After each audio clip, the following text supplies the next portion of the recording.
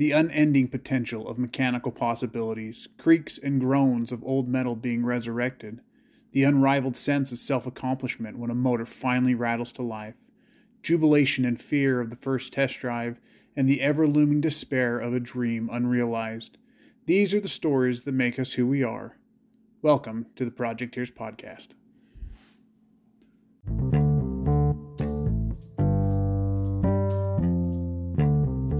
Welcome back to another episode of the Projecteers Podcast. This is the official start of Season 2, and I have come to a very special location with a very special man to talk about Season 2.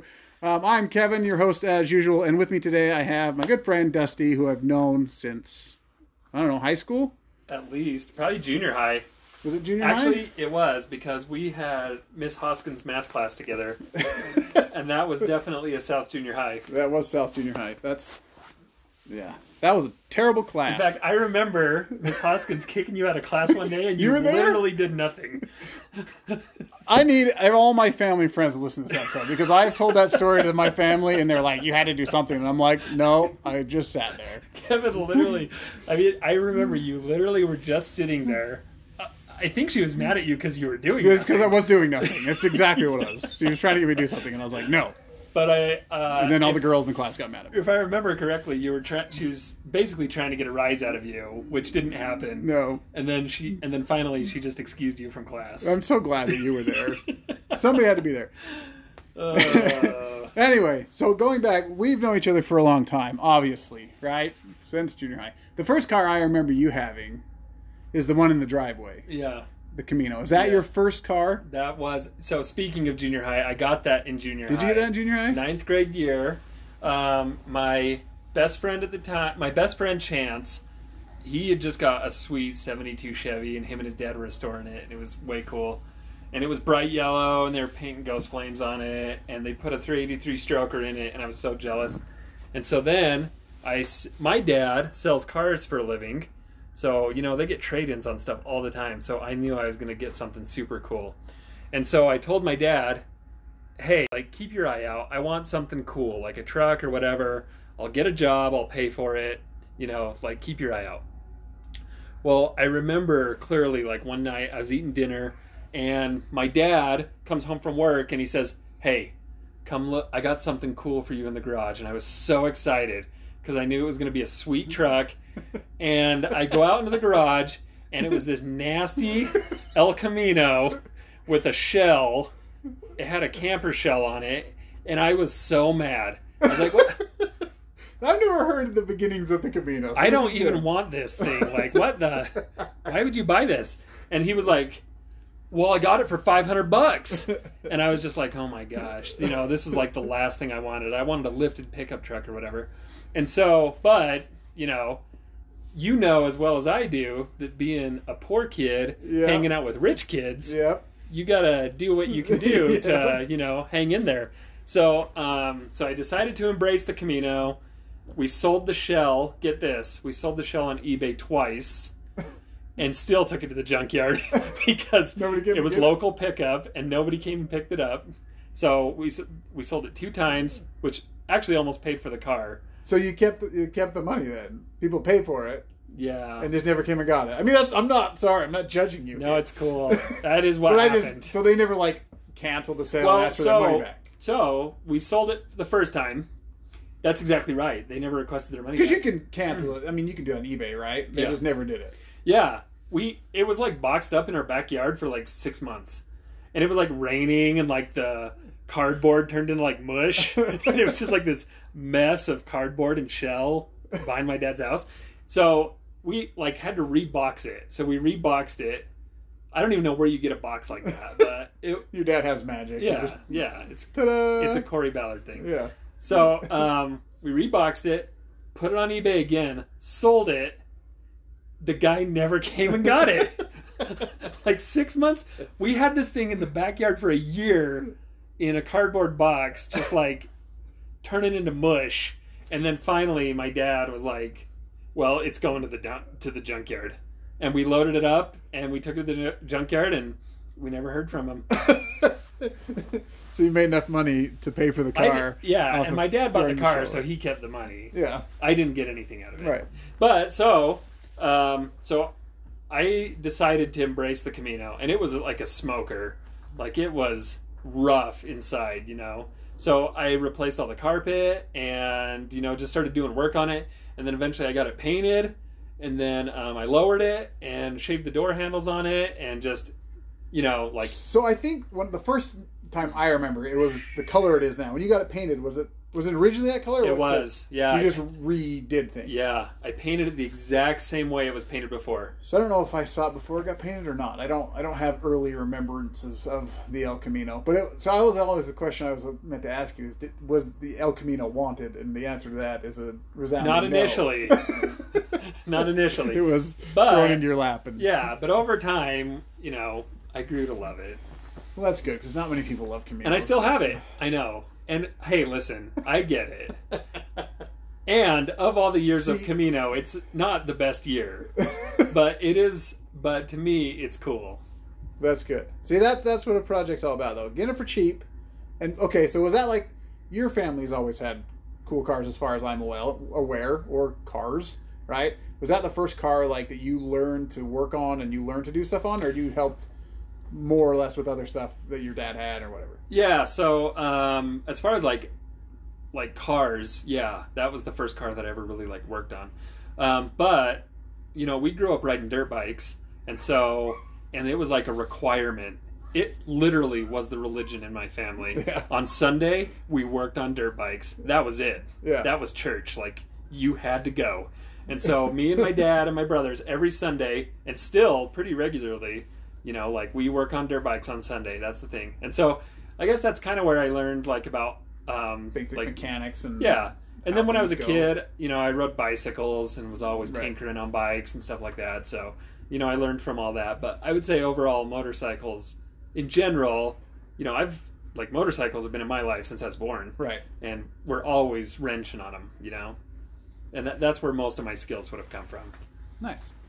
So yeah, I think that's one of my favorite things. I think I brought this up before on the podcast, of like having that car that's not really worth a lot, right? That to me, it's, I don't know, having a car that's not worth a lot that you can work on, and like you still want it to be nice, but like if you screw it up, there's a wrinkle in the carpet, if you mess something up in the seat, like it's not at the end of the day, right? That's like, totally. That's the way to learn, is on a car that doesn't really matter. Maybe at the time you're not a big fan of. Sure, yeah, absolutely. Like, whatever.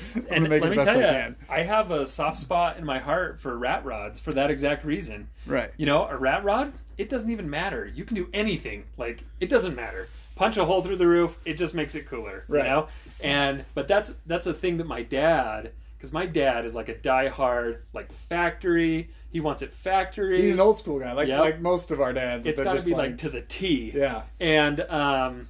And, you know, probably if he had his way, like, all of his stuff would be like trailer queens. Yeah. But, dude, for me, it's about driving it and enjoying it and not really caring much, right. You know? That's why I preached Gambler 500 to everybody, which is my addiction of, like, I can do anything I want to this vehicle, and, like, it doesn't get any worse. Like, yeah. You can't ruin a Gambler car, right? Yeah, yeah. And so, like, my obsession with the Gambler, I think, comes from that. Because when I worked on the Probe for the first time, and, like, every time I work on it, I was like, sure, let's try it. Like, Why the crap not? Like, I need somewhere to put my tire, you know, and I don't want it bouncing around on the inside. Like, I'm going to drill some just, like, regular old tie-downs to the roof and strap the tire to it. Like, I don't care, you know? Yeah. And, like, Joe had the idea of, like, making wide-body fenders out of junkyard fender flares. And I was like, sure, like, let's hack it to crap and weld some new fenders on it and see what happens. Like, that's... So anyway, I totally get that mentality of, like... Totally. And, you know, even though I tried to, like, you know, I really wanted the Camino to, like, turn out nice, because it was my daily driver. Yeah. But I also, like, I love that thing of, like, I would say the way that I learned most of my mechanics was just, like, jumping in and doing it, you know? Yeah. Like, nobody taught me anything, and then... Of course, now I watch a lot of YouTube when I want to, you know, look up something that I'm kind of unfamiliar with. But even so, you know, I might just have an idea of, like, well, this would be cool. And then I'll get on YouTube and see something similar, but I don't necessarily do exactly that, you know? Right. I just kind of take it and run with it. And I think that's my big thing is like, I've never been afraid to just give something a try and see what happens, and if you're resourceful enough, you can do it for pretty cheap and, learn a lot and have fun doing it. And hopefully at the end have something cool. Yeah. Sometimes. Your Camino has grown on me a lot too, because when I first saw it, I was like, I've hated Caminos always, right? Yeah. And like you're saying, that even I don't know what I hate more, the 80s bike style or the 70s. I don't like the big boaty ones. Like, yours has grown on me. Like, you know what? That's actually better than the older big boaty ones. They're just, but I've grown respect for them, right? And like I've learned through like the crap that I have weird stuff. Like I don't have your typical stuff, right? And even when I look at buying new stuff, I look at weird stuff. And I have to question myself, like, why do I have such weird taste in things? I don't know, but I want them, right? And so, like... Dude, the weirder the better, man. Yeah. That's how I am, too. So the Camino, let's go through full, quick, like, where you painted it. You said you shaved the door handles. You said you put a new motor in it at one point, didn't you? Yeah, so, like, a year ago, I was driving it in the middle of winter. And I think I don't know for sure, but I think I must not have had like a good ratio of antifreeze in it. And I think the block froze because all of a sudden it started burning coolant and then it like totally just like ruined the motor instantly. Really? But that was cool because it was the factory motor from 85 and it was a 305 V8, which was fine, but I was never a big fan of it. And then also the tranny started giving me trouble. And so I was like, well, I need to do something with the tranny anyways. And this was like the perfect excuse to like upgrade. And so we ended up purchasing a 383 stroker out of like a dude was building like a rock crawler. Mm-hmm. And this dude like didn't have a pot to piss in. I can't believe he like was able to make this motor. But he did. And then it was in this old crappy truck. And he was like, dude, I don't have any money to do anything more. I just need to get rid of this thing. So me and my brother, like scariest thing I've ever done, loaded this truck up on this trailer that was way too small for it. You bought the whole truck? No. Oh. We just bought the motor, but he wanted the truck back, which was goofy. So we like loaded up the truck in Salt Lake, drove it all the way to Ogden to Tony DeVino, where my brother works, put it on a lift, pulled the motor out of it, and then dropped it back on the trailer and drove it all the way back to Salt Lake. It wouldn't even like fit on the trailer. We hooked it up to a winch and just like flattened the tires and just yanked it in on the trailer. Dude, it was so bad. And the trailer was like, I thought it was going to tip over on the freeway. It was so scary. But I don't know if I should say that on the podcast, should I? You might have to edit that part out. You have a lot of sketchy things in your life that I'm not willing to edit them all out. Totally. It's what keeps me going. But yeah, so then we pulled the motor and then my brother threw it in the Camino and we're still like, so then a lot of stuff happened in my life and we had to put the project on pause for a minute. Yeah. And it has been but so we're working on just getting it buttoned up now. Nice. And then we're going to, like this will be the maiden year for the 383 in the Camino. So I'm super excited about it. You're going to get it going this year officially, huh? Yeah. I have said that about the Scout for at least 7 years. Yeah, I mean, I've had those projects. I just gave one of them away. Yeah, we'll get to that one. So that's the history of the Camino and the thing that you had when I met you. Now, you've had many other cars through the years. Yeah. Let's run through a quick list of them. Well, so interestingly enough, I'm more of a bike guy overall. You started out as a bike guy. So I've actually not owned that many cars overall compared to a lot of my friends. Because, that's true. Like what came after the Camino? So after the Camino, I got my Lexus. Yep, and that was more of a daily. Yeah, it was a daily, but man, that was like the best truck I've ever owned. That car had a hard life. I was like, what? Yeah. It was like a utility truck, man. It went off-road. Like, there was no boundaries with it. It was sweet. The Lexus was great. And the Lexus, so it had a 3.5 liter in it, right? Yep. V6. And it 3.0. Oh, it was a 3.0. Straight 6. I remember Sam had the Cadillac with the 3.5, and he would smoke my Magnum with the 3.5 all day long. Me and you were fairly even, though. Yeah. You had a little smaller motor, a little bit lighter it's car. the little 3.0 2JZ straight 6. Was it 2JZ in there? Mm-hmm. Yeah, I didn't know that. Yeah, it's a cool car. It is a cool car. I actually want another one. Like I sold it, and now I'm jonesing to get. I've seen one. some drift ones. That's what I want to do. Like the Salt City drifts. If you look at their stuff at all, there's a few of them out there now and again. I'm like, yeah, I want to. Cool. That's exactly what I want to do with it. I want to like buy one and build her into a little drifter. Interestingly enough, my entire life up until I bought my current truck, I've only owned 2-wheel drive, rear-wheel drive vehicles in Utah, where we get quite a bit of snow on a typical year. Yeah, that's until my wife wrecked the Magnum. I got my truck from my father-in-law. It was the first time. Yeah, I think I ever had a not rear-wheel drive car. Yeah, and I sold the Lexus and bought the Titan, which is what I drive now. That was 2 years ago. So, and I'm 30. What am I? 34.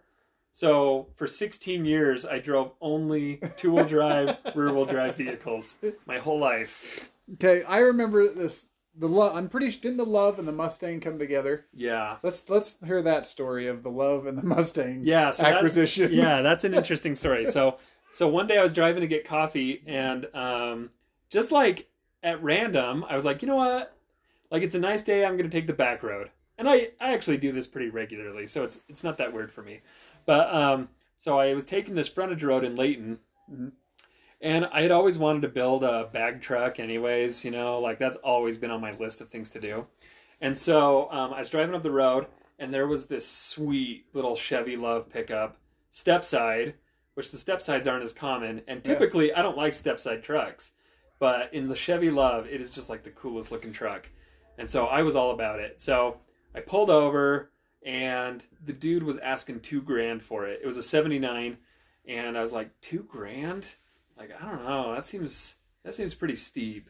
But I really wanted it, so I was like, okay, I'm gonna ask him about it. So I went and rapped on his door, and he's like, well, hey, here's the deal. It's not just the Chevy Love. If you buy that, you also have to buy this Mustang that's in my backyard. And I was like, okay. But I was like, Mustang? It's got to have some value of some kind. So I was like, all right, I want to see it. Well, it actually wasn't. It was a Mustang, but it was like a Mercury. A Mercury Capri. It was, and it was like but it was called it was a McLaren. Yeah, it's like weird. A special edition. Yeah, I remember that. It was this weird little. Yeah. Anyway, go ahead. It was a special edition car, and but it was nasty, and it didn't run. And like it didn't even have tires on it. Like it was rough, And I was like, oh my gosh. And it was covered in like 3 feet of like yard trimmings and scraps and like logs that he had just like hucked over the top of it. Mind you, it's a convertible. I'll sell you this truck, but you have to clean my yard. Basically, that's exactly what it is. Yeah. And I'm paying him to do it. Yeah. So it like the roof was completely ruined. The top was like ruined, And then it actually had really cool like Recaro seats. I remember like actually seeing it and thinking that's kind of a cool, because I have weird taste in things, right? Yeah, and I hate 80s Fox body Mustangs. But when I saw that thing, I was like, it's weird enough that it's cool. Like, it was. There was some cool things about it. And the seats were like completely ruined, but I guarantee they were like a pretty penny to replace. Yeah. Because they were actually freaking cool if they wouldn't have been totally ruined, you know? And so they had like speakers in the headrest of the seat. Yeah, which like back in those days was unheard of. Yeah. I don't even think they had stereos back then. The 80s? Like, yeah. I don't know what it was. Record player. But 8-tracks. But anyways, so I was like, all right. So mind you, at this time I lived at my parents' house, right? And I already had so much junk. And so I'm like telling my dad about it, and he's like, no. You're not buying it. And I was like, yeah, but it's really, really cool. And he's like, I don't care. Which my dad is a car guy, but he was not having it because, as you probably remember, our yard looked like a car dealership at any given point, like anytime, and our neighbors hated it. So finally I was like, hey, just come look at it with me, And so we went and looked at it, and dude, just like me, the second my dad saw that little Love, he was like, all right, that's pretty cool. Yeah, Loves are special. So I was like, hey, if I can sell this Mustang for enough, I can fund, I can get the Love for free. Yeah. But the Mustang didn't run, and I had no idea what was wrong with it. But the dude was like, hey, I parked it here. It ran at some point. And I was like, all right. So we went and got a car hauler and winched it up onto the car hauler and dragged it back to my parents' house. And so I started diagnosing it, and the first thing, of course, you check is to see if it has fuel. And it didn't. So I was like, okay, this might not be bad. But of course, it took like a special fuel pump, you know, like a high pressure, some fuel pump that like I just went over to Checkers and they'd like order it in, you know. So finally, I got the fuel pump. It was like $100. So now I'm in this thing, $2,100. Slap the fuel pump in it, dude. Lo and behold, it starts. I like could not. Well, I sat and cranked it for like, I'm not kidding, probably like 10 minutes straight. Just held the key on. Come on, baby. And somehow it started. I couldn't believe it. So I threw it on KSL for $2,000. Back then, I was a rookie at KSL. Yeah. You know, I didn't know that you have to go like twice the price you want. Double it and then. So I threw it on KSL for $2,000, and of course, some dude like hit me up. He lived in like Iowa, and he's like, "Hey man, I'm a McLaren collector," and I was like, "Oh my gosh, I can only imagine what your shop looks like. Just all these old nasty cars in premium condition everywhere." And so he's like, "I want it," and I was like, "All right, it's $2,000," and he's like, "Nah," he's like, "It's pretty rough." And I was like, "Yeah, but you know what these things are worth, man. You know, like," and he's like, "I'll do $1,000 on it." And I was like, "No way, I can't do it for $1,000." And so then I hit him back at like $1,600, and then he hit me at $1,300. And I was like, "You know what? I'm going to be in the love, $700. I drove it to my house. It runs. It's a cool truck." I was like, "Whatever, I'll do it." So the dude is like, "Okay, send me your America First account number, and I'll just wire you the money." And I was like, "I don't know if that's even okay. Like, can I do that?" And then he's like, "And then I'll have somebody come pick it up." And I was like, "All right." The ultimate fishy. Yeah, it was way sketchy. Scam, right? Yeah, he's like, "I live in Iowa, so I'll have a guy pick it up." It's like, "I'll mail you a check for $5,000. You cash it. Send me $4,500 back." You know. So I was like, "All right, whatever." So he transferred the money. It went. Dude, I was at America First when he transferred it, just to be on the safe side. I like instantly withdrew the money just because I don't know. Yeah. And but it was totally legit. I got the money, and then like 5 days later, some freaking scary dude like raps on my parents' door, and just by chance I was home, and he's like, "Hey, I'm here to get the McLaren," and I was like, "Oh." Dude, the guy is driving it back to Iowa. What? I'm like, I don't know if it'll run like from here to the stoplight. He's like, "It's fine." He gets in it, starts it up. I never heard from him again. I guess it made it. I have no idea. I got $1,300 in my pocket and a Chevy Love, and the McLaren's out of my driveway. So I'm like, whatever. That was it. It worked out. Yeah, I've never heard I knew that you had it, and I knew you saw it, and I'm like, that's cool. Like, someone should do something cool with it. And then you sold it, and I was like, ah, crap, it's gone. But yeah, that's an amazing story. It was I even kind of got there. Like, I was kind of like, it's kind of cool. It's kind of cool in its weird, unique way. But I was like, no, I can't fall in love with this because dude, that thing needed $25,000 to become a $10,000 car. You know, like it's not my scene. It's a money pit. Right. You sell it while you're a little bit ahead, and just like the more money you put into it, the more money you lose. Yep. Yeah, when you're trying to make money off of project cars, it's never a good idea. So, but then you had the Love, right? And I don't know if you knew this. The first vehicle I ever drove was a Chevy Love. For real? For real. My dad had an orange. It was late 70s. Looked like you're not step side, straight body. Yeah. I remember he was having me like drive it through the yard for some reason, and I was like just rolling, and I was supposed to push the brake, and I like slammed on him and like hit the steering wheel. I'm like, and he's like, "What are you doing?" Was it automatic or manual? I think it was. I don't know.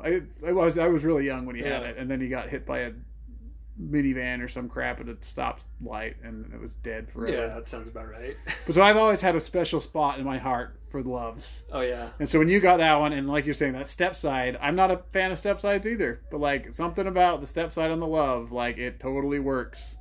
And so you went about the build with that one, right? Got rid of the Mustang. Yeah. Got the Love. Got to have a slam truck. Yep. The Love was beautiful. So I reached out to a buddy of mine and was like, hey man, this dude's like a phenomenal welder. And so I was like, hey, I want to build this into a slam truck. And he had done, drop stuff before. He was no stranger to it. In fact, he actually had a Chevy Love that he was doing at the time. Oh yeah, there was Jake. We had Jake on one of our podcasts. Okay. I didn't know if I could say who Samurai. it was. But No, yeah. Yeah. So Jake Winterton, just dude, that guy. Let me tell you, if you want to like talk about an artist with car stuff, that dude is incredible. Like I don't even know how you get like to that level of just creativity and awesomeness, but yeah, he is talented, and not even just in car stuff, just everything that dude does, he's just like so good at it. It's crazy. I'm envious of it. But he ended up doing the Chevy Love for me, and it turned out great. He totally built it into a slam truck and told me everything that I needed to do on it, and it was great. And so then I got it all done, like as far as the drop, because that's a lot of work. Yeah. That's because you notched the frame and everything, right? Yeah. Like so it could go all the way down. Yep. And had to cut the built bed out and everything. Bed out. It was a pretty involved. And so Jake did all that for me, and then I like was just tinkering, like constantly tinkering. The problem with the Love was I had so many ideas, and I just never knew quite like. I could never like settle on something, yes. First I was going to paint it bright green and like paint like little ghost clovers in it. And then I was like, that's kind of weird. I don't know.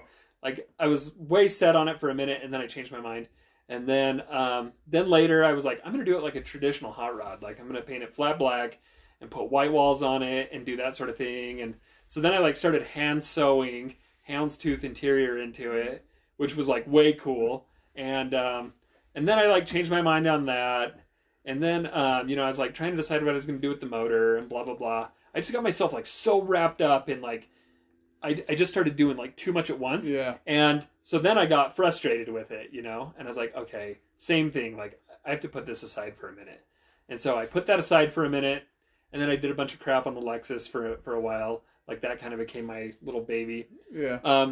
But then, the Love, like it kind of started, like it eventually just got completely pushed to the back burner.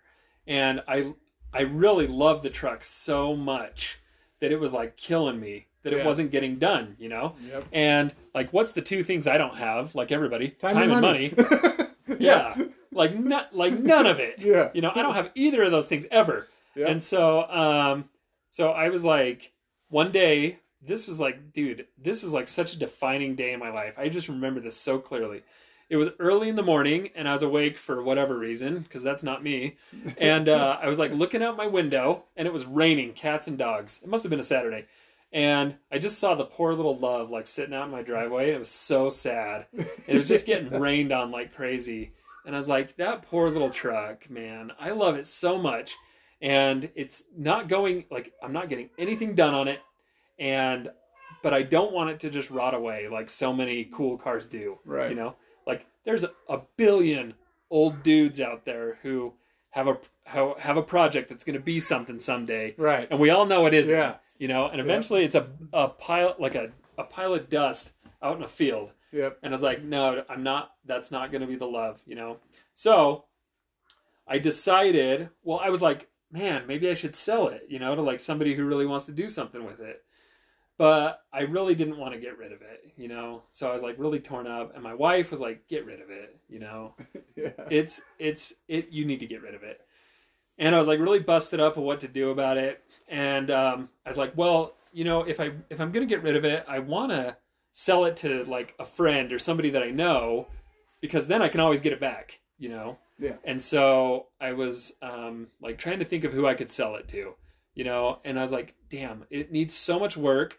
Nobody is going to buy it, like nobody even wants to buy it because all they're buying is a huge project, And so I like really thought about like what to do with it. Well, I have a buddy, Travis, who really wants a bag truck. He's like talked about it forever. And me and him have always talked about the Love. And he also has a lot of like love and respect for the Love, Yeah. And so, and he just wants to do a bag truck anyways. Like he's talked about doing like a 65 Chev bag truck, like kind of what Steve's doing. Right. And for a long time, we've talked about that. And so I knew he really wanted one. And so I was like, well, you know, I was trying to figure out like what's the right price to sell it to my friend, you know? Yeah. And knowing that someday I could buy it back. And I just couldn't come up with the number, you know? And so ultimately I decided, you know what? I'm just going to give it to him. Like, I'm going to give it to him for free. I signed over the title to him. I gave him the truck. And because I know I can always get it back someday, and like I can always purchase it back from him. And he's got like time on his hands to work on it. And he's built stuff. Like he's no stranger to building stuff. Right? So those are my three things: time, money, and space, right? Yep. He has space. That's true. Which you and I are very limited on. Not just space, but covered space. Yes, big garage. He's got a nice shop. Shop space, yeah. And so I was like, you know what? That is like I couldn't ask for a better person to take on that truck. That's very because true. He wants it, he's excited about it, and he has like the resources to do it. And so I gave it to him, and dude, he has just taken off with it. Has he? Yeah, he is doing cool stuff with it. Nice. Like, you know, I had the bag system like pretty much in place when I gave it to him, because we towed it over to his house. You know, like I was really glad that it made it, like without losing a bag or something. But it was totally fine. But you know, he is really like taking it and is like moving forward on it. And it's funny, he'll call me up and be like, "Hey, I'm thinking about doing this to the Love. Are you okay with that?" And I'm like, "Hey, it's in your name, pal. You own it. Like, you don't have to call me and ask, man. You do whatever you want." That's awesome. And so it's cool though, because he respects that, like, you know, he knows that it's like a special truck to me, and right. And he's respectful of that.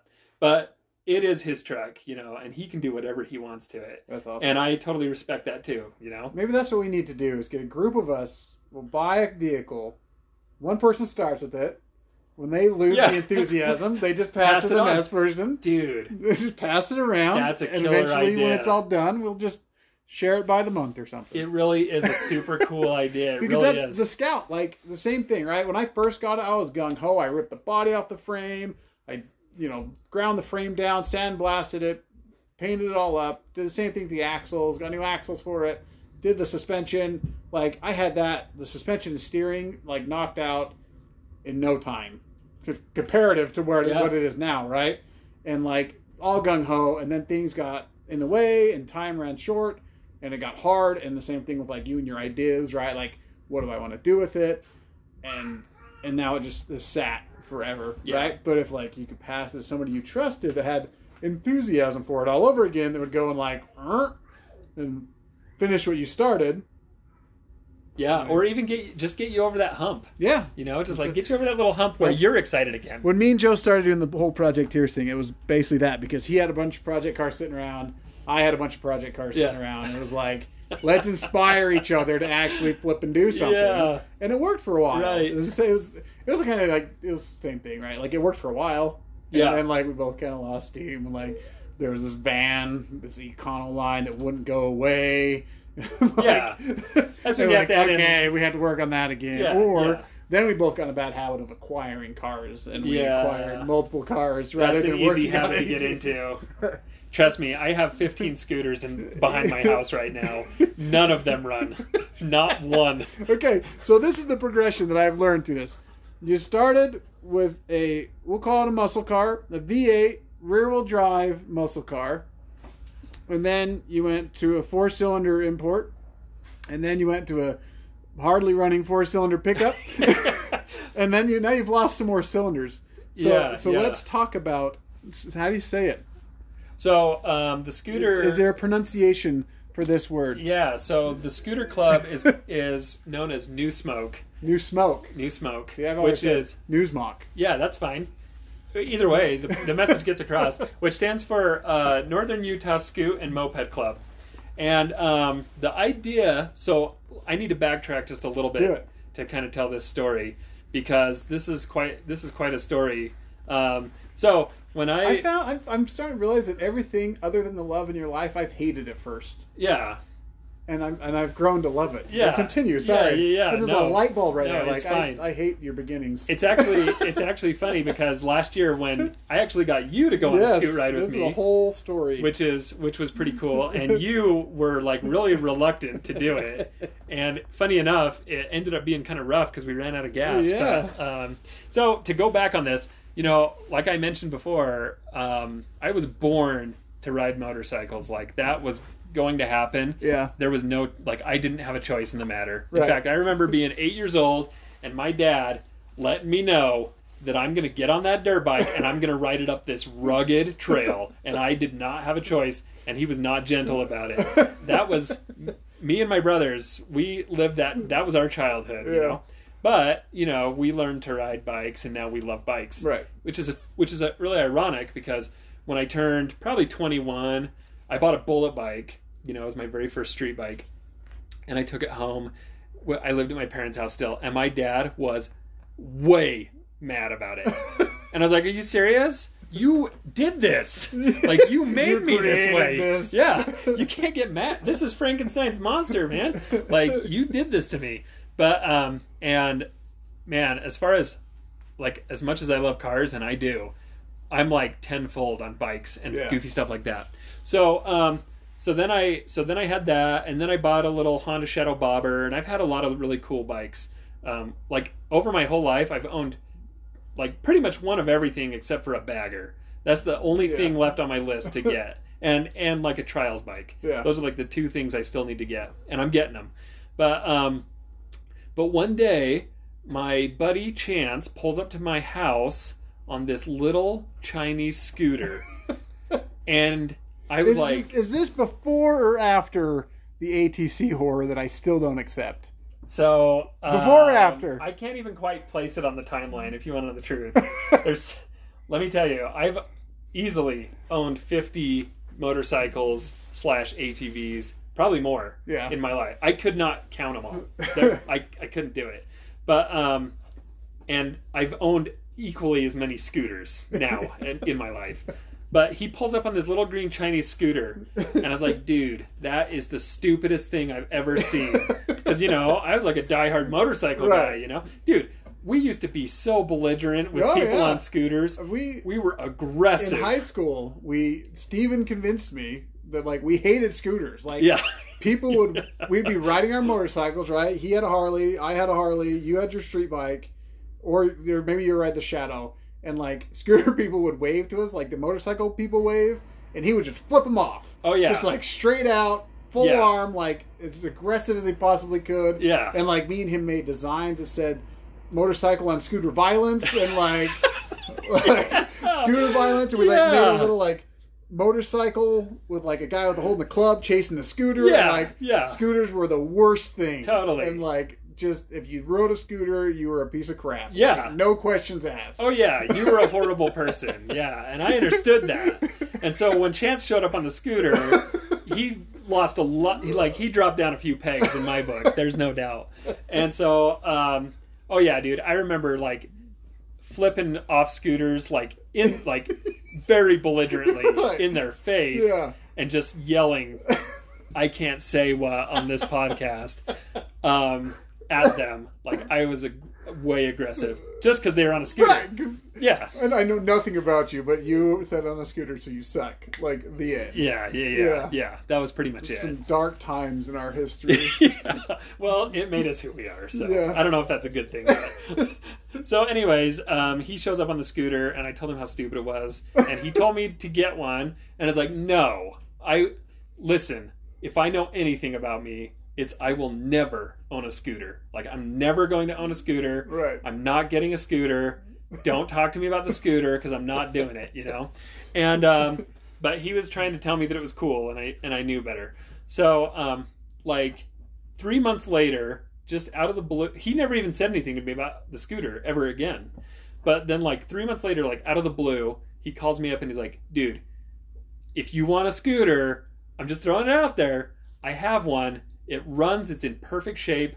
I'll sell it to you for $100. And I was like, I don't know. Because, you can jump it and stuff, for $100? Yeah. Who cares? Whatever. So I was like, all right, all right, so I'll bite for $100. You know, I can't lose on it. Like worst case scenario, I could flip it on KSL for more than $100.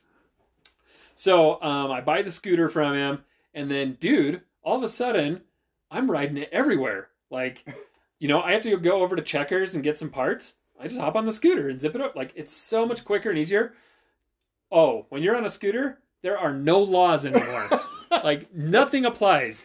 You run the red light, you run the stoplight, you pass traffic. It doesn't matter. I'm on a 50cc scooter. I'm passing traffic, like, in the same lane. Vehicles, like, lane splitting. It was ridiculous. And people were laughing. Dude, they thought and that was like the best part, you know? Like people are getting a rise out of it. Right. And so then I'm like more into it. And I still remember so then I got my brothers to get some scooters. They were a little easier to convince than me. And then I remember we went up to Lava, Idaho, and we took the scooters, and we were like going up and down Main Street, and we had like 3 dudes on one little tiny scooter, you know, like honking at everybody and waving, and people were loving it. Well, then we started like racing, and we're like passing cars, like three of us on the scooter together. And you know the only way we're passing them is because the speed limit is 25. Right. Because we're doing 30. And you've got to run down the hill and you're headed... It's the slowest pass ever. Like, we're basically, like, just hanging with them on a 1-lane road, like, right next to them. And everybody is loving it. They thought it was hilarious. So then we kind of started... That's, like, where the beginnings happened, you know? But I always had this dream of riding the scooters from Utah to Idaho. Like, specifically from Ogden to Lava. And the reason why Lava, Idaho is a thing is because my buddy has a house up in Lava, Idaho. And so, you know, we hang out up there all the time. Yeah. So it's a place to go, right? Yeah, right. Yeah. So that obviously became the destination. And so I like mapped out all the back roads and totally figured it out. And I was like, we're going to do this. You know, we're going to ride these scooters all the way. And so, so I tell like my brothers and my friends and everybody, and you know how it goes when you're like excited about something, but nobody really cares that much. And you're like trying to get them excited about it. And they're like, and like, you might get them excited for like one night. And then like the next day you're like, dude, are we doing this? And they're like, yeah. But they're like, well, my scooter doesn't run, but you know, we should work on it like in 3 weekends from now. And then if we get it going, then yeah, we should talk about it. And like, it never happens, you know? Yeah. And so I was like, dang, how do I get this thing to happen, you know? So I decided, well, I'm going to start a scooter club. And like, maybe I can get not only them, but other people excited about doing these little rides and whatever. And so that's like where the scooter club was born. You know, basically the whole plan was just to ride from here to Idaho was really the only plan. But so the way it worked was with the scooter club, we started with like really short rides, and then they just throughout the year got progressively longer and longer and longer. And then the final ride was from Utah to Idaho. But interestingly enough, like a week before the ride, something happened, and my buddy who owns the house wasn't able to go. And so the house was like not an option anymore. Right. And so I was like, crap. So we started looking up like camping and all this other stuff. But on that weekend, it happened to be like a really busy weekend up there. It was like a holiday weekend. And so there was like, everything was booked. And so I was like, well, we could go like just camp like on BLM land, or, you know, I'm not really sure. But like the whole thing fell apart. And so we never actually did the ride. Like the one ride that the whole thing was for, like the whole purpose of the club, the whole thing, like it never happened. So then, but we still did other rides and stuff. And I joined other scooter clubs in the area and started riding scooters with them. And I still do. And like, it just became this weird little thing, you know? But then I started flipping Chinese scooters. So I'd buy them not running. Because you could get them for cheap. $50 max. Yeah. Like, I told you I have 15 scooters in my backyard. That's true. None of them run. And I got the whole lot for $200. Yeah. So I'm going to sell them for $300-400 a piece. Right. And usually it's a carb clean, you know? Like, right. They've been sitting around all winter. Somebody didn't clean out the tank. Right. Usually they sit for years. Right. Like, people get sick of them. They sit. They always lose the keys. I've never purchased a scooter that had a title. Like, that's never happened, you know? But, you know, like, 2 hours worth of work, Yeah. and you can make $400 on it. You know, it's slick. So that kind of became my little business. So now I pick up scooters all winter long, and then in the spring, and it's February, so it's still considered winter in Still Utah. buying time. Yeah, it's still purchasing. It's starting to get into like selling time, but you know, then spring like comes around and it gets warm outside, Yeah. and I get the bug to work on them. I get them all fixed and I sell them. So then this year I was like really committed. I wanted to buy like a legit scooter, like a Vespa or a Genuine or something like that. And so I actually ended up trading a guy an AR-15 that was the worst gun I've ever owned in my life for a genuine Stella. And so it's like, I don't know, it's been really cold lately and I've been riding it. I know, I've seen you been working on it. It's been miserable, but I've loved it. Like, I just love it. And somehow, man, I just got gung-ho into the scooter scene. And so now I'm like, I'm not going to say I'm the scooter king of Utah, but let's face it. I'm up there. You're like... I'm up there. You're like, not like, you're the scooter king in like... How do you not be offensive? In the What's the not right in nice scooters. Yeah. Oh, I am. Okay, so Let's just say it. I'm the Chinese scooter king. Let's say it. the Chinese scooter king. We need to have a good title for you to be the official POS Chinese. It's scooter actually king. funny. So one of the scooter clubs in Ogden is 2-Bit Scooter Club. They're way legit. Yeah. Every rig in that club is like name brand. You know, Okay, it's a so Vespa. let's kick into them with the ride that I went on. So I finally, when I joined, you created your Facebook club, Yeah. right? I joined it for the same reason that Steve enjoyed it, and that was strictly to make fun of you. Yeah. Like, yeah. To say, I think that's where a lot of people. I think that Say, was. Let's face it. "You're That dumb." was the grassroots of New Smoke. Let's face it. was to tell Dusty that he was dumb and make fun of it. Yeah. Right? And I think the first couple of posts were that. But you didn't give up because you never do. Because like you've lived your life I was with like- us, like making fun of you in one way or Oh another. yeah, that is my life. Like that's And you take it in stride, and you do it anyway, right? yeah. I don't know Because what I I would kept- do if you didn't make fun of me. I'm It'd be all not sure how I'd awkward. handle that situation. Like Steve was nice to me once, and it was like I like felt bad about it because I was like, what did I do? What did I do to him? He's getting old and calming down. I think. yeah. But yeah, and so that's why I started. And then I saw you guys you kept doing stuff, and I'm like, all right, I'm not willing to buy one. I'm not going to spend $50. I'm not going to spend $50. And then like my wife's boss or somebody she worked with was like, she's like, hey, my boss has the scooter he wants to get rid of. I think it was $50. Yeah. And she's like, it doesn't run. Do you want it? You can go ride with Dusty. And I was like, and I kind of drug my feet. It was like legit for like an hour. I was like, fine. All right, let's do it. It was $50, whatever. Like, text him and say, I'll do it.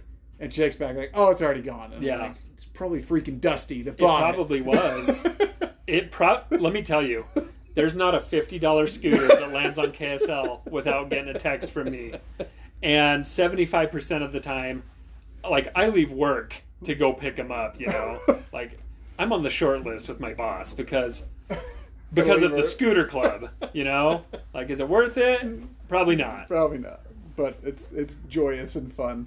Yeah. So I finally started warming up to the idea, right? And then you had posted something about, or you had texted and said, we're going on this ride, and you put me in the group with all these other people that actually have scooters. And I was like, I'll go, but you have to supply the scooter. Yeah. And you're like, I can do that. And then there was like some banter in the thing of like, wait, are your scooters actually registered? Do you actually have enough running scooters to provide? Because it's me and Travis and you and me. Travis, does he have one? He didn't at the time, did he? He did, but it wasn't running, which is standard. Which is standard procedure. So there was like kind of this banter like, are you going to have enough running scooters at the time to do this? It was like, yep. And so I committed to doing it, right? And I show up and you're like, just so you know, we're going on the ride with this 2-Bit Scooter Club out of Ogden. And they're legit. They are legit. They're like, there's not going to be, and I show up to your house and all the scooters are missing pieces. Yeah. They all run. Barely. Was any of them registered at the time? No. No, and they still are not. Actually, I did register the Stella.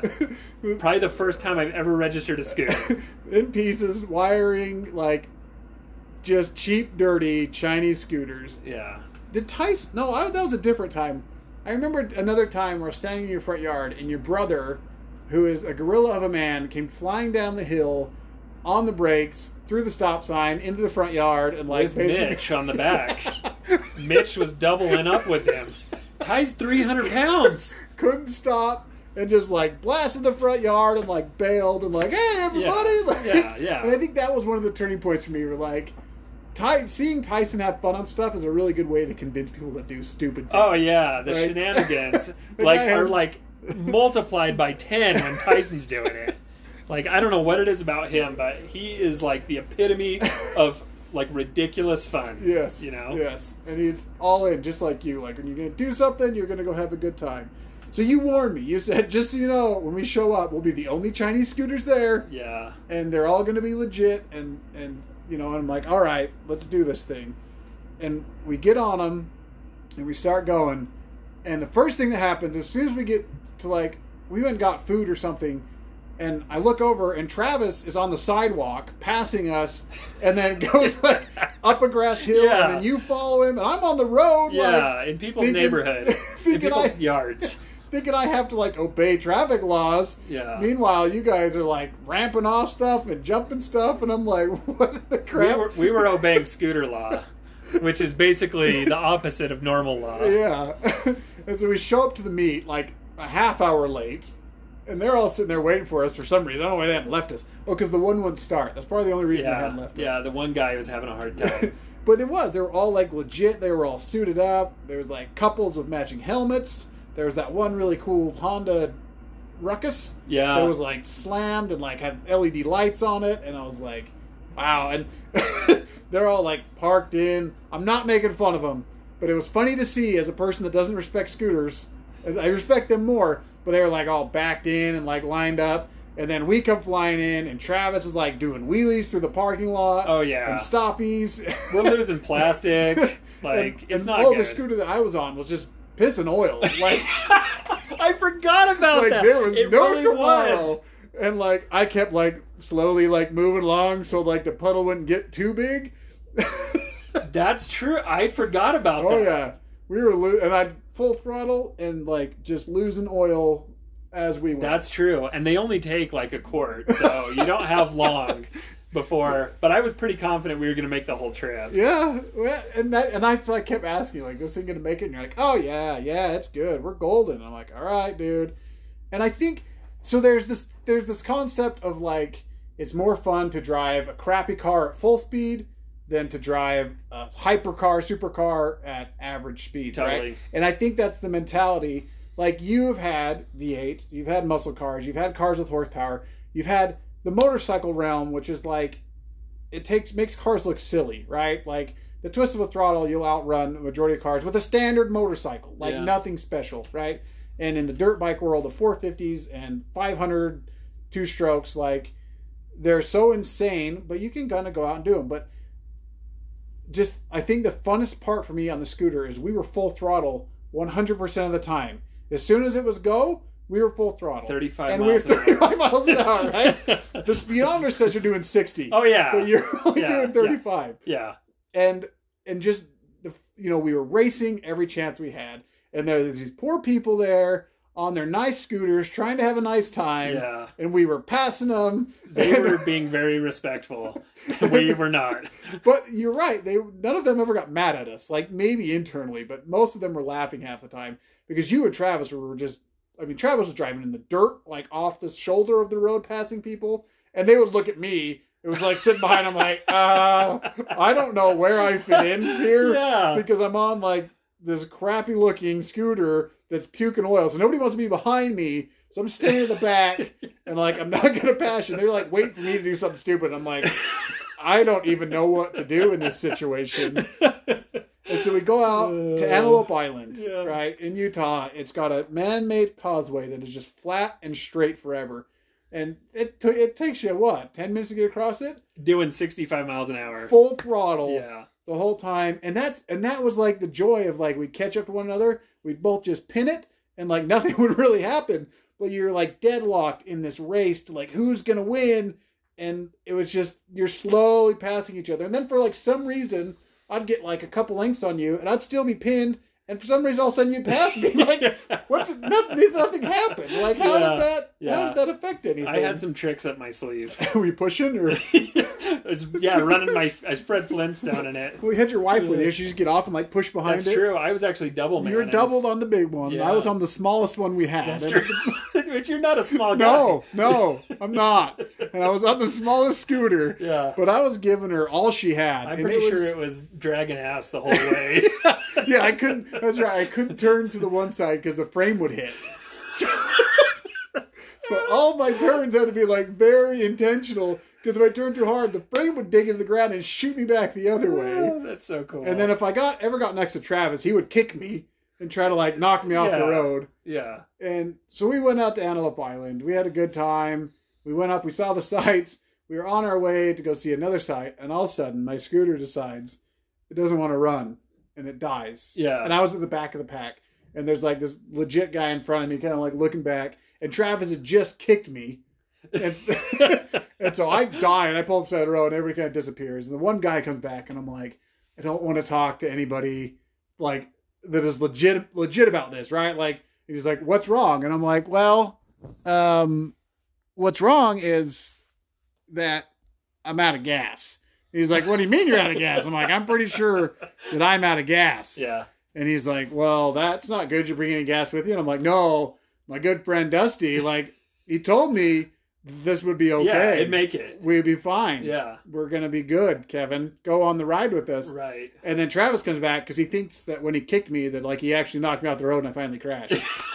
So the rest of Scooter Club goes on. You come back and you're like, oh, I guess I'll go get some gas. So you and Heather rang back to get gas. Me and Travis sat with some bison on Antelope Island for like a half hour, and you come back with a gas can, and you fill up Travis first for some reason, who wasn't out of gas. Well, just in case.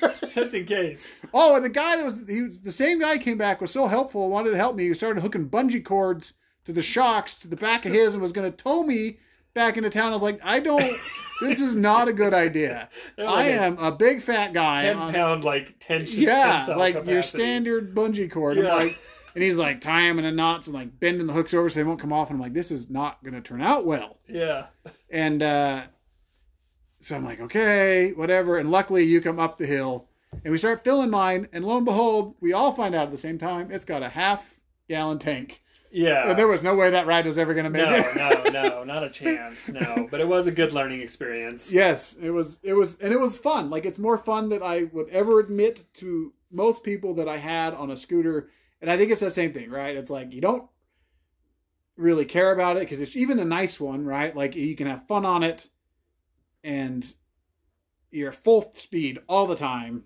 And there's something so much more exciting about being full speed on a piece of crap than like, riding like this race car down the road, but you have to do 25 miles an hour or you're going to hurt yourself or kill someone. No doubt, dude. A lot of my friends have really nice, fancy, cool, expensive cars, and you hear people say all the time, man, wouldn't it be cool? Like, you see a Lamborghini going down the street and it's like, whoa, that would be so cool to have that and whatever. But, I'll never be able to afford anything like that. Yeah. The way I keep up is, I build garbage that is just... Dude, it's so much fun. They all those scooters at full throttle made the whole trip as long as they have gas in them. Yeah. Leaking oil. Yeah, and we had a fun. And my point is, nobody out there has an excuse to say, like, I can't have fun because I can't afford it. Yeah. Because... you might have to be talked into having fun because you doesn't seem You legit. You do, at risk of a little humiliation. So that is... New smoke. See? You can say either one, but it's officially new smoke. New smoke. It's fun on scooters, and if you haven't tried a scooter, give it a chance. I mean, borrow one from somebody. For $100, how can you go wrong? Get some buddies, everybody going together so that nobody's the odd man out, right? Everybody go get a $100 scooter. Yep. And go have a good time. So you've got, you have a good rounded everything that you've owned and driven and experienced. Yeah. Which is pretty awesome.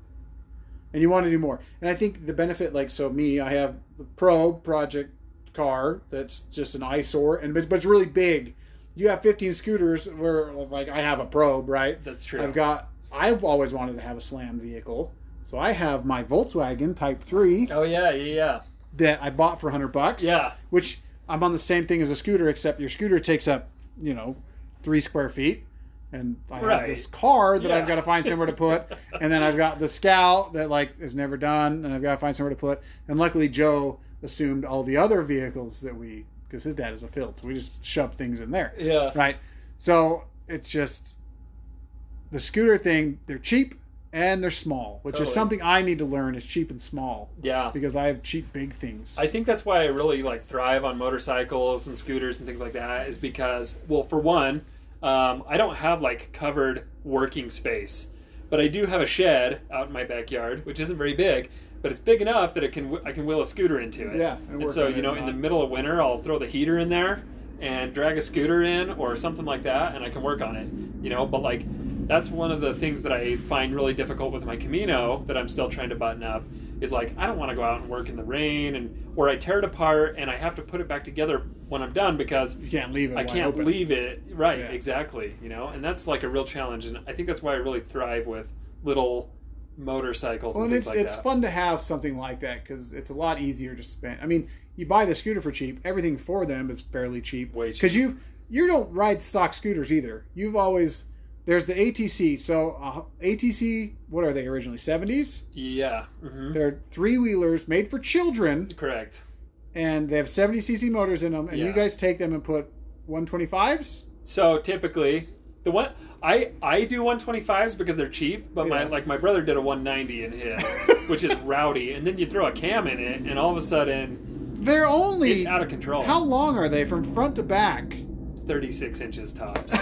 They're tiny. They're not that I've big. never ridden one, so maybe that's my problem. Yeah. But I've you need to. I used to get so pissed off at the sand dunes. So it'd be like, hey everybody, we've all got our 450s, we've all got these big sweet dirt bikes, and you guys have all brought these stupid ATCs.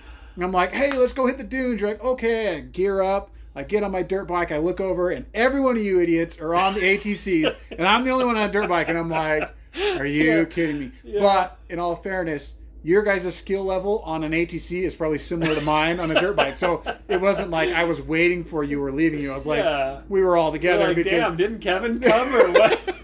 Where is he? Because you guys are all doing 50 miles an hour on these 3-wheelers with no suspension. They're tiny. And my youngest brother, Cody, he's by far the most fearless out of all of us. Always has been, and me having older brother mentality, I can't let him beat me, but I'm starting to face the music as we get a little older. He can definitely outride me. But I distinctly remember being at the dunes, and I was at that trip. We came on. He found this jump, and we're on the ATCs, and I hit it one time, and I'm pretty sure I fractured my spine. Yeah, because you're just it was miserable. The tires aren't even big enough to take a landing. They're I hucked it 5 feet. So Cody, he's oh, I can beat that. Full speed off the end of this. I'm not kidding. He hucked the ATC 15 feet. That's jumping a bus a mile. It was so. I couldn't even believe what I had just seen. It was so ridiculous. It was way cool. So I mean, and even the scooters, you've done stuff to the scooters, right? We've done off-road scoots, and we do we've done cams. My brother usually bores them out to a 180, and then I always do an aftermarket carb. We'll get oh my gosh, why is it not coming to my mind? But Yamaha, they're Mikuni. Yamaha does a Mikuni carb, really high performance carb. We always throw those on, and they make a big difference. There's a lot of scooter mods that don't do anything, but some of those things will make a difference. Yeah, nice. Well, that's, I mean, like I said, it's a thing that's cheap and fun, and I've never realized how much fun I'd have till I went on it. And luckily, winter wasn't far behind that, so I didn't have to make any more decisions about whether or not I accept that fate. We'll see. But it is, it's appealing to be I could buy something for cheap, and then I could shove it in my garage or my shed out back, and no one will ever know. And when it quits running, you just lift it into the dumpster and you're good to go. That's the end of it. You don't have to do anything. Steven keeps reminding me that I have a Scout that needs to be finished. And you guys keep wanting to ride ATCs on big long rides in the mountains, and I have a Yamaha big wheel 200 that is, again, would probably haul me as well as an ATC hauls you. And I decided that's what I'm going to ride on when you guys ride ATCs, but I've got to work on that too.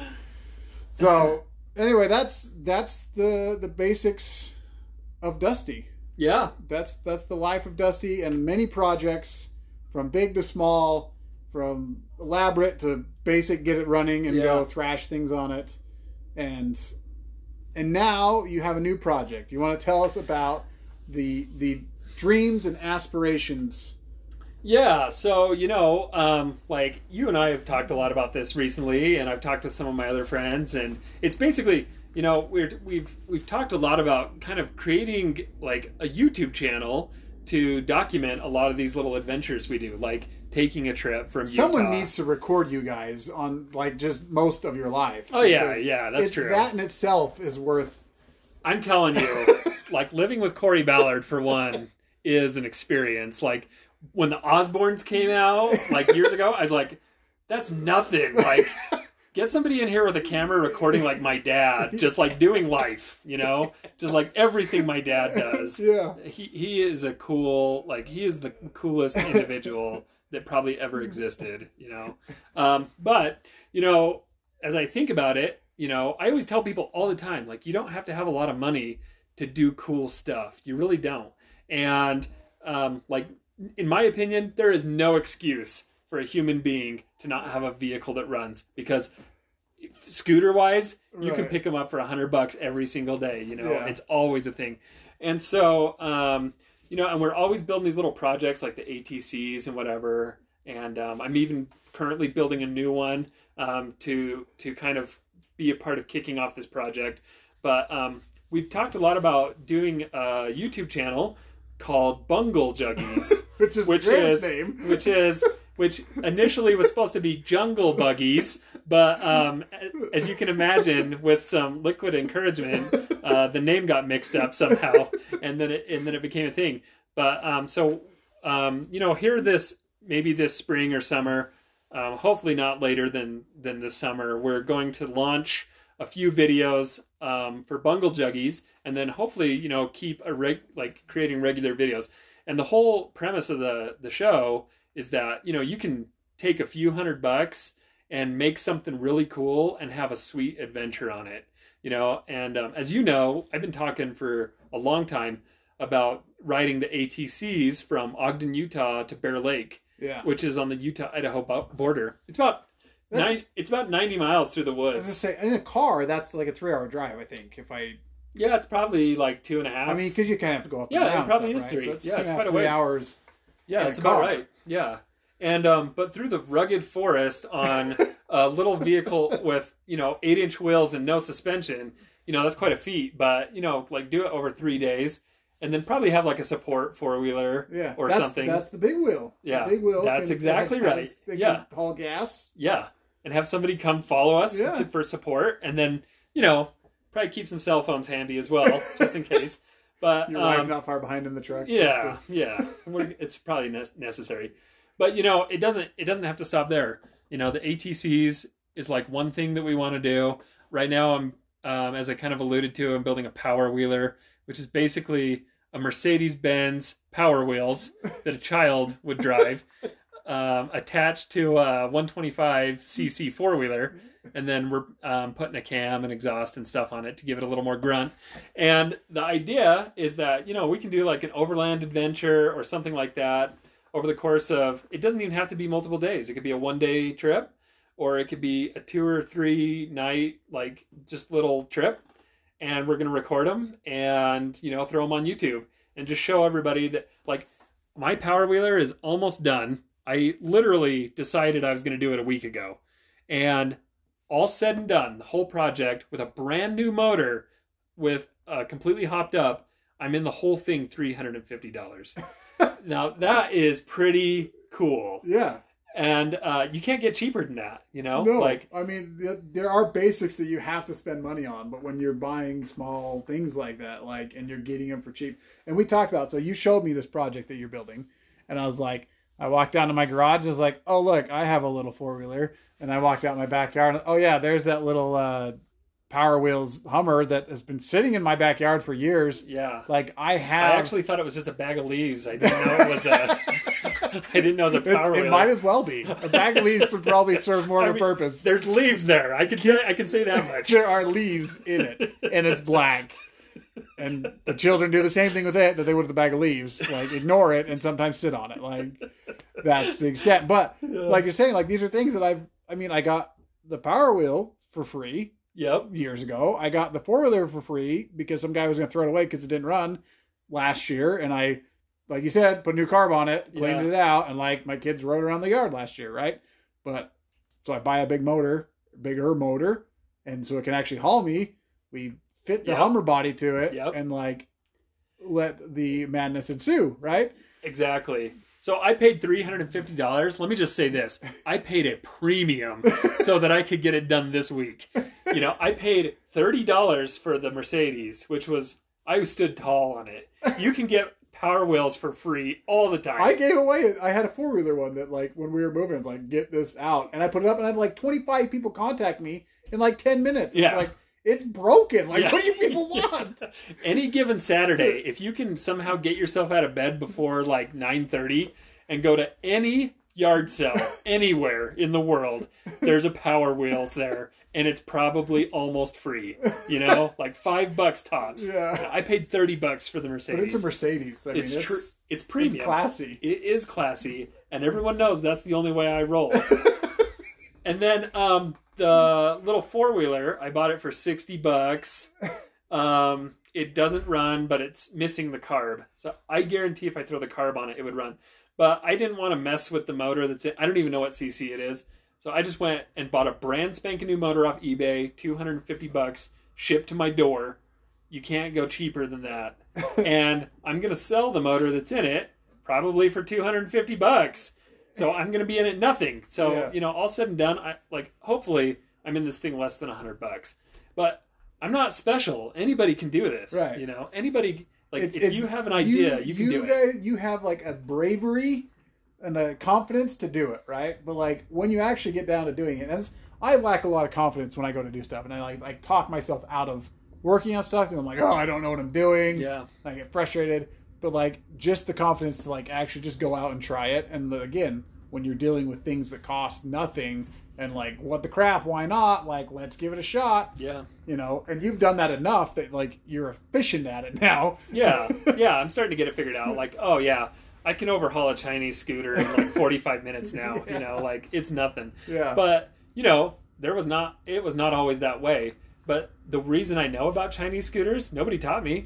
I just decided I was going to jump in and do it. Right. You know, and anybody can do that. And I've never in my entire life lost money on a Chinese scooter. That has never happened one time. And if you look at all the money I've made, the hobby's paid itself off many times over. It's a totally free hobby, you know. But you know, I think a lot of people get a misconception of like, man, I would like to have a cool thing, but it's so much money. I can never do it. Like, I want a cool ATV and go have all this fun on it, but I'll never be able to afford it. It does not have to be that way, you know? Like, if you're a little bit and even like you working your way up to the Stella, right? Like, you didn't just go out and get the nice one. That's true. The higher end one. You worked your way up. I mean, that's just... That's true. And the Stella, I've probably paid it off several times over, you know, flipping Chinese scooters. Yeah. So... you know, anybody can do it. And like you say, it's just having a little bit of bravery to say, what the heck? I'm going to take a gamble for a couple $100 and go out and try something that's maybe a little different or that I'm a little unfamiliar with, you know? Yeah. Like a couple $100 is nothing, you know? Like, we've all lost a couple $100 somehow in our life. All of us, you know? And to have fun, I think, like, and I always preach this in all of my podcasts, but, like, find somebody to do it with, because that's my biggest thing, right? Like, I hate doing stuff by myself, and I am so inefficient and ineffective when I try to do things by myself. Yeah. So finding a couple buddies that, like, you can talk into doing something stupid and, like, pool a couple $100 together and just go have a good time. Yeah. It's just... And that's Bunglejuggies, right? That is Bunglejuggies to a T. In fact, the peer pressure is the key, one of the key points of Bunglejuggies, you know? And like, you can guarantee when you and your brothers get together, like, they are not going to be all tires on the ground all the time. And there will probably be people getting hurt. Yeah, hopefully to a minimum, but it's possible. Well, if you're low speed, Let's low just to the say there's a ground. potential. It It should be entertaining regardless. It could happen. The show should be entertaining, and aside from just the entertainment of the adventure, the other point is driving home exactly what I'm saying, that to show people that you can do this. You can go out and have a good time, and it does not have to be expensive. And when I'm all said and done with this little power wheeler, I can throw it on KSL and sell it. If you don't know what KSL is, it's like classifieds. It's our local classifieds, right? But I can throw it on KSL and I'll triple my money on it. And all that does is buys me another silly project to do that. Which is something you can't say with classic cars. No. Because if you, especially these days and days, if you buy a classic car, you will be upside down in it before you even do anything. Yeah. And you're going to lose your butt. Yeah. The end. The second you call and inquire about it, you've lost your money already. My father-in-law tried to have me help him talk my mother-in-law into letting him buy an old Bel Air and fix it up because it would be a good investment. And I was like, absolutely not.